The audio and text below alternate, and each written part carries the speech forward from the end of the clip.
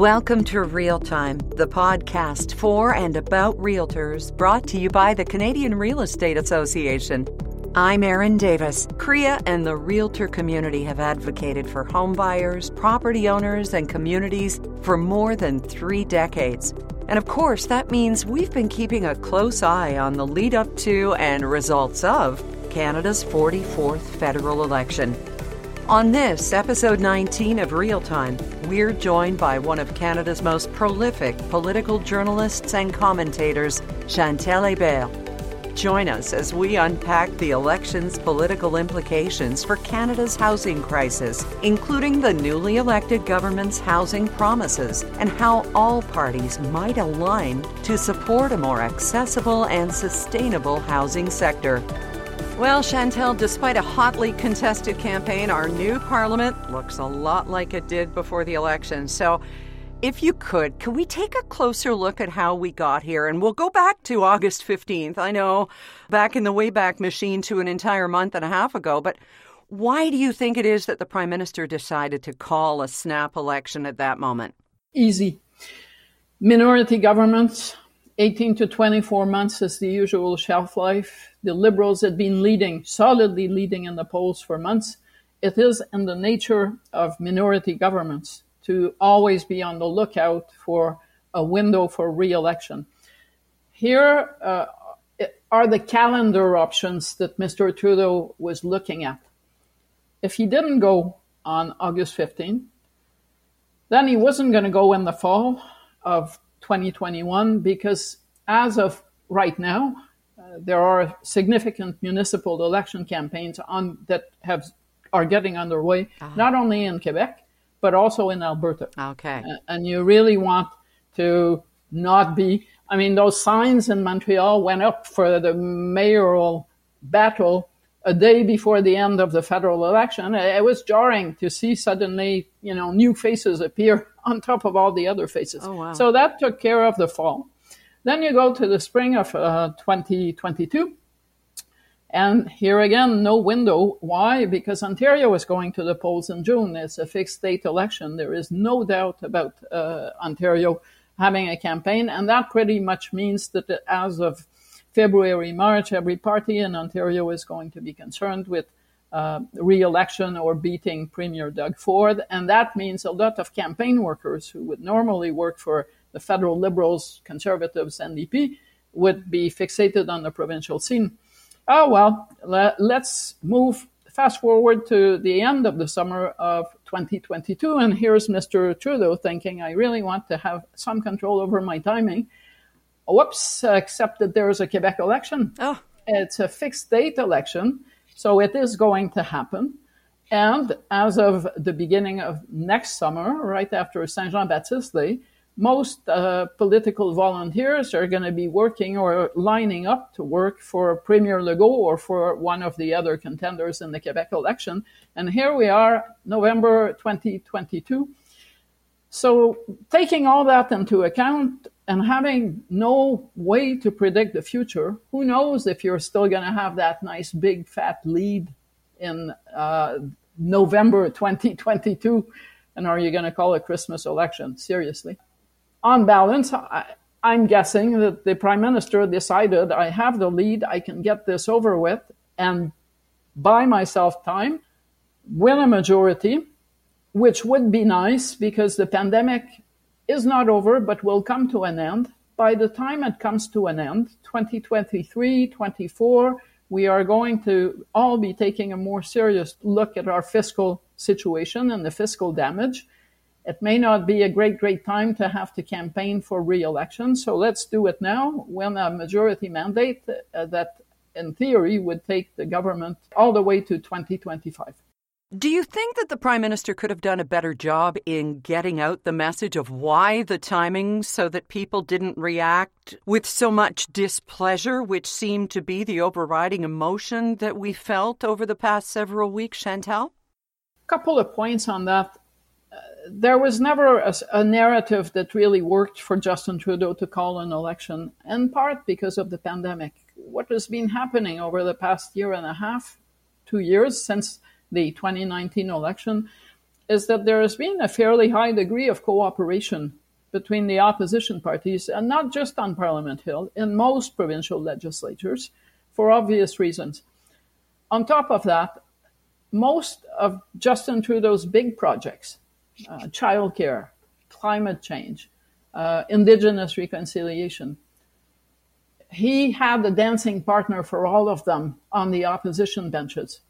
Mr. Trudeau had a very comfortable minority government going into this election, where no one could argue that he could not get his plans in progress. So he couldn't go to voters and say, well, I need to have two hands on the wheel because I can't get the country to anything, because he could not sustain the narrative. The other issue, the people's reaction, and it is true that normally people, when they see an election called, Justin Trudeau's not the first prime minister in a minority situation to have tried to find his way to a majority. BC did it earlier on in the pandemic. New Brunswick did the same thing earlier on in the pandemic. Both of those governments won majority governments, so people weren't all that annoyed. But I think over time, the prime minister and possibly the people who advise him got themselves into an even thicker bubble than usual because of the pandemic. And their read on the public mood was probably increasingly based on polls rather than on speaking to people. Because if they had, you guys speak to people, you meet them, you would have known that the mood out there wasn't yes, let's have an election. I can't wait to give Justin Trudeau a prize for having handled the pandemic. It was please leave me alone and let us get on with finishing the pandemic. So I think it was a combination of both. Trudeau wanting a majority and thinking he could get it, and having be a frail connection to the public mood. I found it interesting in his acceptance speech that he mentioned that Canadians have made it clear that they're tired of the pandemic and they're tired of elections. So that was kind of a very Canadian moment, like apologizing for victory. There is no one more deaf than he who does not want to hear. This is not something he could not have picked up on. I read and I write columns, and I read my colleagues' columns, and 90% of anything that was written in the 3 months before the election call went the way of don't do it. So what are the results, mostly back to the status quo, say about Canadians and our perceptions of government right now? It mostly says that Canadians were comfortable with Justin Trudeau on a bit of a leash and with a minority situation. It also says that voters in general looked at the alternatives, and they would mostly have looked at Erin O'Toole, not only because he was the main contender for power, but he was the newer face on the scene, and saw nothing that made them really want to change the government or the makeup of the House of Commons. And so in the end, every party got zero reward for his or her campaign. This is an election that has a winner. Make no mistake. If you wake up in the morning, the prime minister, you're better off than waking up in the morning in opposition. But if you look at what everyone wanted, this is a no-winner election. And you were all over Twitter on Monday night. I thought it was quite interesting. Of course, decades as a prolific and high-profile and respected journalist. And, you're a Twitter star because of a quote, Chantal, that you said, an election that nobody wanted and nobody got what they wanted. So kudos. Well, election nights, sometimes you end up thinking quickly, and sometimes you get yourself in huge trouble. In this case, I didn't. Well, with no Liberal majority, no win for Erin O'Toole, only a modest gain for the NDP, and no seat for the Green leader. Did anybody, except as waking up as Prime Minister, as you said, did anyone get what they wanted with this election? No. Although I'm going to say something that is going to sound very counterintuitive, and I'll probably regret saying it because this is being taped.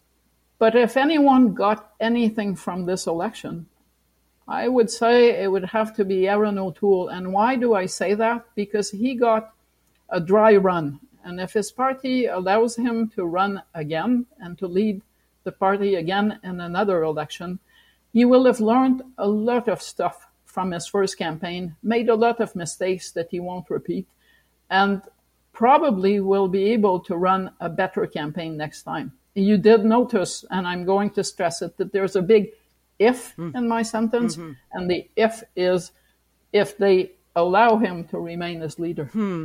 Did anything surprise you about the results? A lot of people seem to be surprised. Luck would have it that there's a very, very, very junior reporter. I was assigned to cover a little bit of the 1977 provincial campaign in Ontario. Bill Davis had a minority government, elected in 75, decided that he was going to turn it into a majority. So 2 years later, manufactured the reason to have an election and ended up with exactly the same legislature. So having seen that, early on, you could say that Stephen Harper, who was elected in 2006, tried his luck in 2008 to get a majority and again failed to get that majority. So I thought the results we got was the result any sane person that was not in a liberal bubble would have expected. Back with commentator and longtime political journalist Chantal Hébert in a moment, with where housing ranks as this government moves forward and looking for signs. Literally. You know, both directly and through its Political Action Committee of Realtors, CREA works with federal cabinet ministers, members of parliament, parliamentary committees, and senior officials in order to drive legislative and regulatory changes that'll benefit homeowners, aspiring homeowners, and communities across the country, as well as the Canadian economy. When issues come up that affect housing, property rights, or the real estate sector, CREA engages elected officials and government to discuss solutions and make recommendations on behalf of you, realtors. Now, back to journalist Chantal Hébert on Election 44. Insight, info, and more. When you were talking about the litany of reasons in terms of timing as to why the election had to be called when it was, from Prime Minister Trudeau's standpoint, I couldn't help but think just for a moment about all those signs on the lawns. As you said, you know, in Montreal, they were switching out before the election votes were counted. Where do the realtor signs go? Oh, I always think about that in elections. I'm trying to sell my house. But how high does the issue of housing typically rate in federal elections compared to other domestic issues like the economy or healthcare or the environment, Chantal? I don't know about you, but it's the first time that I see housing emerge as one of the talked about issues. It's mentioned, but talked about to the degree that it was talked about in this election. I can't remember a campaign when that happened. Not even when interest rates were sky high, because at that point, politicians, as you may remember, would say, well, you know, Bank of Canada, that's not on us. So, and I think it goes to the larger issue of affordability, which has been one of the overriding themes of this campaign. Housing, for obvious reasons, because of what has happened to the housing market over the course of last spring and the pandemic, became kind of the poster child for the larger affordability issue. And it is a major issue. That being said, just because politicians talk about housing a lot in a federal election does not necessarily translate into a major issue in Parliament. And the reason for that, the reasons are fairly obvious. The federal government's impact on the housing issue is indirect. It is not accurate that if you elect candidate A versus candidate B, housing will suddenly become more affordable or more houses will be built more quickly in the right places for the right people. There is no expertise, and I think for a few decades we don't even have a national housing minister. We used to, and that has disappeared. So yes, a number of proposals were heard during the election.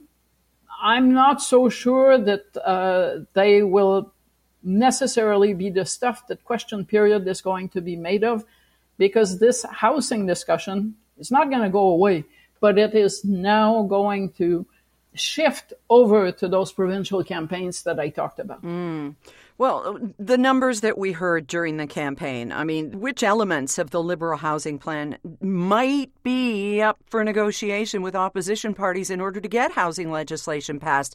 I mean, the Liberals promised to preserve, build, or repair an additional about 1.5 million homes over the next 4 years.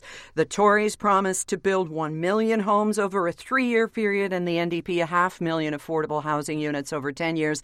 And the Bloc promised to fund affordable housing using 1% of the federal government's annual revenue. Do you see any of that coming, if not to fruition, then at least being tabled and being discussed in a serious manner moving forward? Okay, you don't need legislation to do most of these things. You do need to allocate funding to trigger it, but we do know that the federal government is not going to be taking your taxpayers' dollars to build family homes. What is going to be happening is that the federal government is going to negotiate with cities and with provincial governments to try to put money and incentives in place to get this done. But an army of construction workers is not going to fan out on the basis of some federal legislation.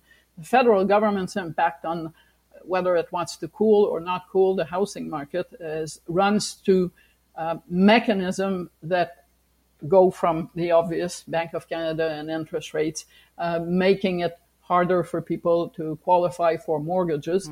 And the one that no one talks about because it's never going to happen, and if you want, I can tell you why, is taxing profit on your home when you resell. Okay, tell us why. So let's forget the actual campaign and let's make one up. Justin Trudeau, it could have been anyone, but Justin Trudeau wakes up one morning over the past 5 weeks and says, we are going to cool this market and we're going to help people enter the market by going after all the money that is piled up in principal residences. So my government, if re-elected, is going to be taxing the amount of money. They are going to tax your principal residences, he says, the same way that we tax cottages. And then what happens? Political Science 101, the leader of the opposition then says, if elected, I will never do this. And if this ever happens, I will run on the promise to undo this. And guess who becomes the prime minister on election day? You got it. Number 2. It's such a political nuclear device that would so blow up on whoever proposes it and so not survive the election of another party that no one will ever want to go there. It's political suicide. Okay. Not only is it political suicide, but it's political suicide for no cause because you will be replaced by someone who will promise to undo it. Well, we did hear some promises that were not political suicide. They were promises. Speculation taxes, yes. If you buy and flip and use the principal residence, I do believe they will tighten that up. Okay. Up to a point. I have also noticed that they will try to craft it in such a way as to not catch me, for instance, buying a nice house and then suddenly discovering that I can't live in it because of illness. So I need to sell it. So I think they will craft it properly. I also believe that if they do present legislation along those lines, they will find support across the aisle. Now, we're not only talking home ownership here. We heard promises from the Liberals on a rent-to-own program, Buyer's Bill of Rights, doubling the first-time home buyers tax credit. While the election was going on, did economists and housing experts sort of back up those proposed measures as being effective and even starting to address Canada's housing challenges? Most economists, as far as one could read, said that most of what has been proposed would make little difference to the housing issue. The tax credit route is one that federal governments tend to like, so you will probably see some movement there. But beyond that, a lot of those programs are programs that are run by the provinces. Yeah. 1. 2, it makes a lot of sense that they're run by provinces because it is possible that the housing market in PEI is a bit different from the housing market in BC. So the notion that the federal government can come up with a comprehensive one-size-fits-all approach to this issue, it does not meet the test of reality.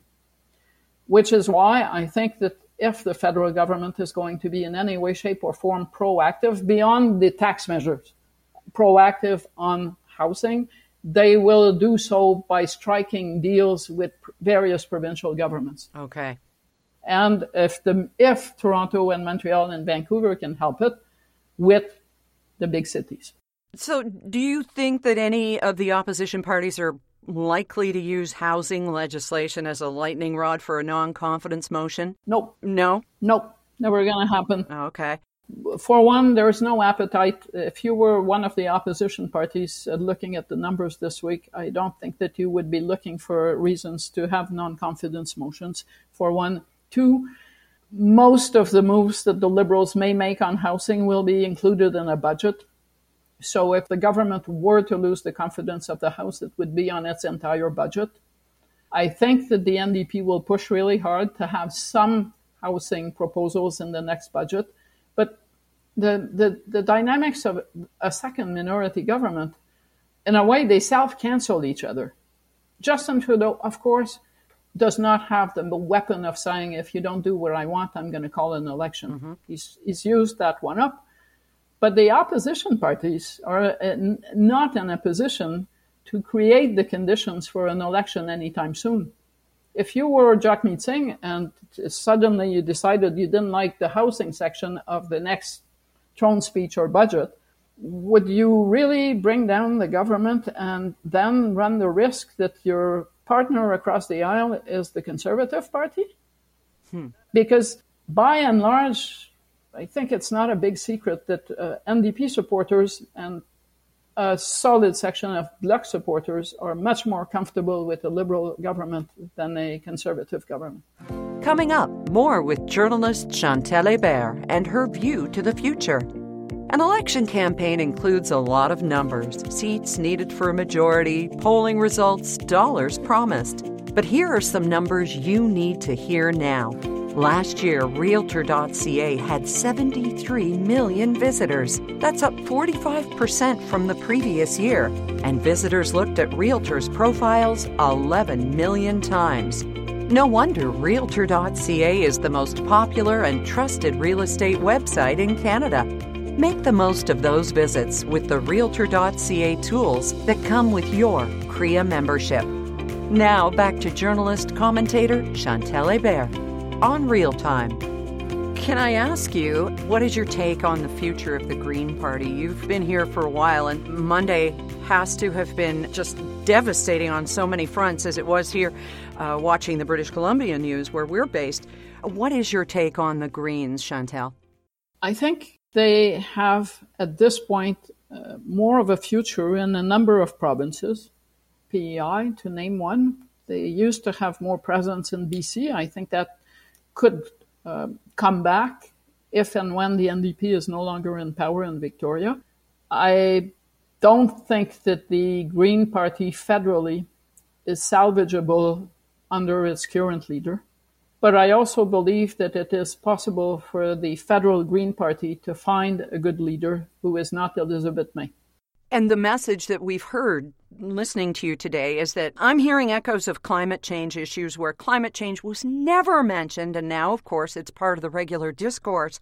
And so the homeless situation and housing and affordable housing made it into the election as part of people's platforms. And that seems to speak right to the Green Party. Am I wrong? If you want to be kind to the Green Party, you can say that they're victims of their own success. I don't totally buy that. I think climate change climbed up on the radar for obvious reasons that have little to do with a party that never had more than 3 seats at the back of the House of Commons. Mm-hmm. But climate change has now become a ballot box issue or a precondition for support for a majority of Canadian voters, while it was not the case maybe 15 years ago.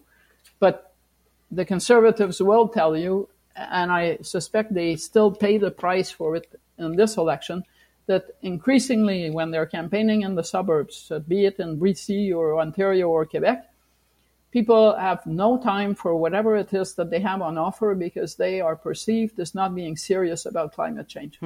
And I think a lot of voters have a little box and it says climate change, and if you can't tick that box, they're not going to consider you.